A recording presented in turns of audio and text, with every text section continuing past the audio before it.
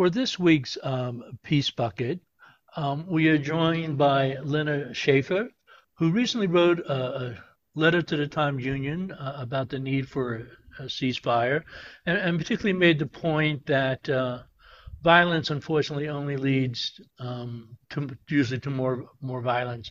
So Lynna, thank you very much for joining us. What prompted you to write this letter to the Times Union?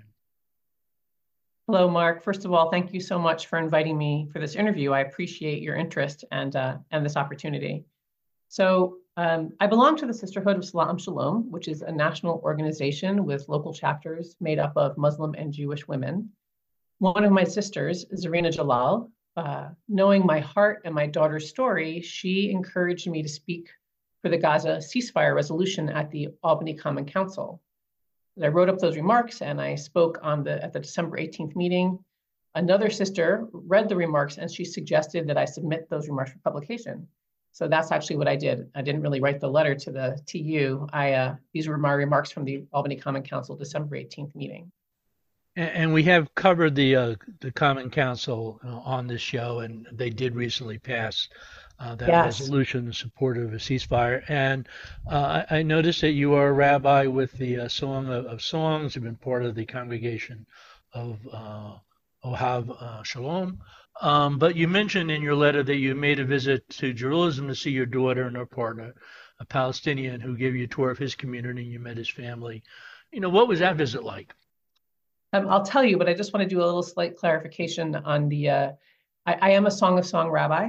That ordination is not connected to Congregation Ohav Shalom in Albany, where I am a member. I'm just a lay member and leader there. But I did receive ordination as a Song of Song rabbis, which is not a congregational rabbi, through my teacher, Rabbi Sheffa Gold. So let me tell you about the visit to Israel Palestine. It's a great question. That visit was both wonderful and it was difficult. Spending time with my daughters was delicious. So my younger daughter lives in Jerusalem, and my older daughter, who accompanied me on that trip, she turned 30 while we were there. And it was actually on her 30th birthday that we were invited to visit with my younger daughter's partner and his family in East Jerusalem. So my younger daughter lives in West Jerusalem. Her partner is Palestinian, lives in East Jerusalem, and they invited us over for dinner on my older daughter's 30th birthday. They got her a cake. We had a party. It was all very warm-hearted and generous and delightful. His mom speaks English well, and we connected instantly. The way it sometimes happens when you meet someone whose heart seems to vibrate along the same frequency as yours. We talked about our kids and their relationship and about our families and about food and about life. Just really hit it off.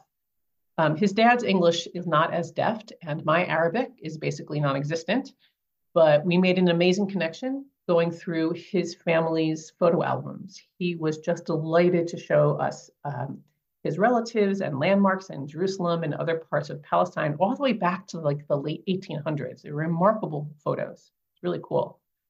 And then, as I mentioned in my remarks in the column of the Time Union, later that evening, my daughter's partner gave us a tour of his Jerusalem. It was a narrated car tour of Jerusalem. And, it was a little bit heartbreaking, really. It really changed the way I saw the city. And in some ways, it felt good and right to be woken up to this other reality, in alignment with the work of reconciliation and staying grounded in the open heart. It was almost a relief. Even though it was painful. I found the presence of the ultra-Orthodox extremist Jews in Jerusalem really difficult during my visit. On one occasion, they were marching in the streets, shouting "death to Arabs" in Hebrew, which is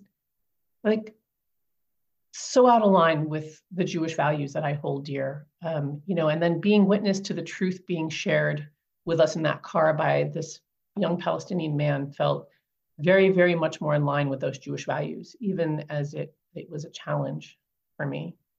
So yeah, it was a mixed bag, but I'm grateful.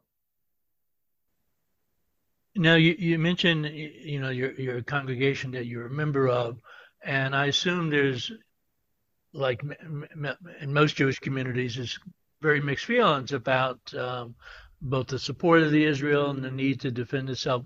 What have some of those discussions been like?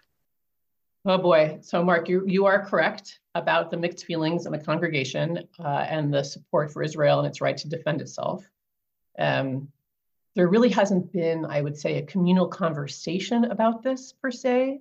I can tell you that our rabbi is wonderful, and he is doing his best to acknowledge and support the struggles his congregants, who cover a wide variety along the political spectrum, are managing, right?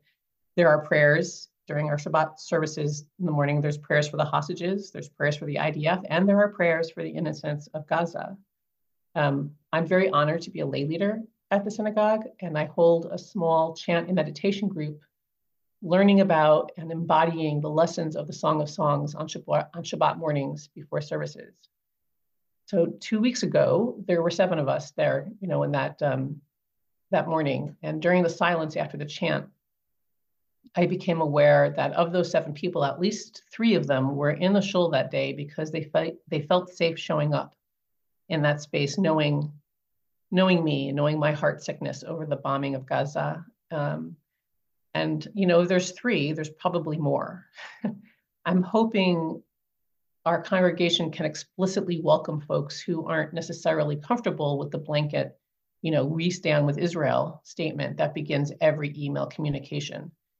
While I do feel ongoing horror about the October 7th attack, and I'm very worried and distressed about the continued imprisonment of the hostages taken that day, I don't stand with the actions of the Israeli government. And I very much don't stand with the ongoing brutality in Gaza, the West Bank, and East Jerusalem.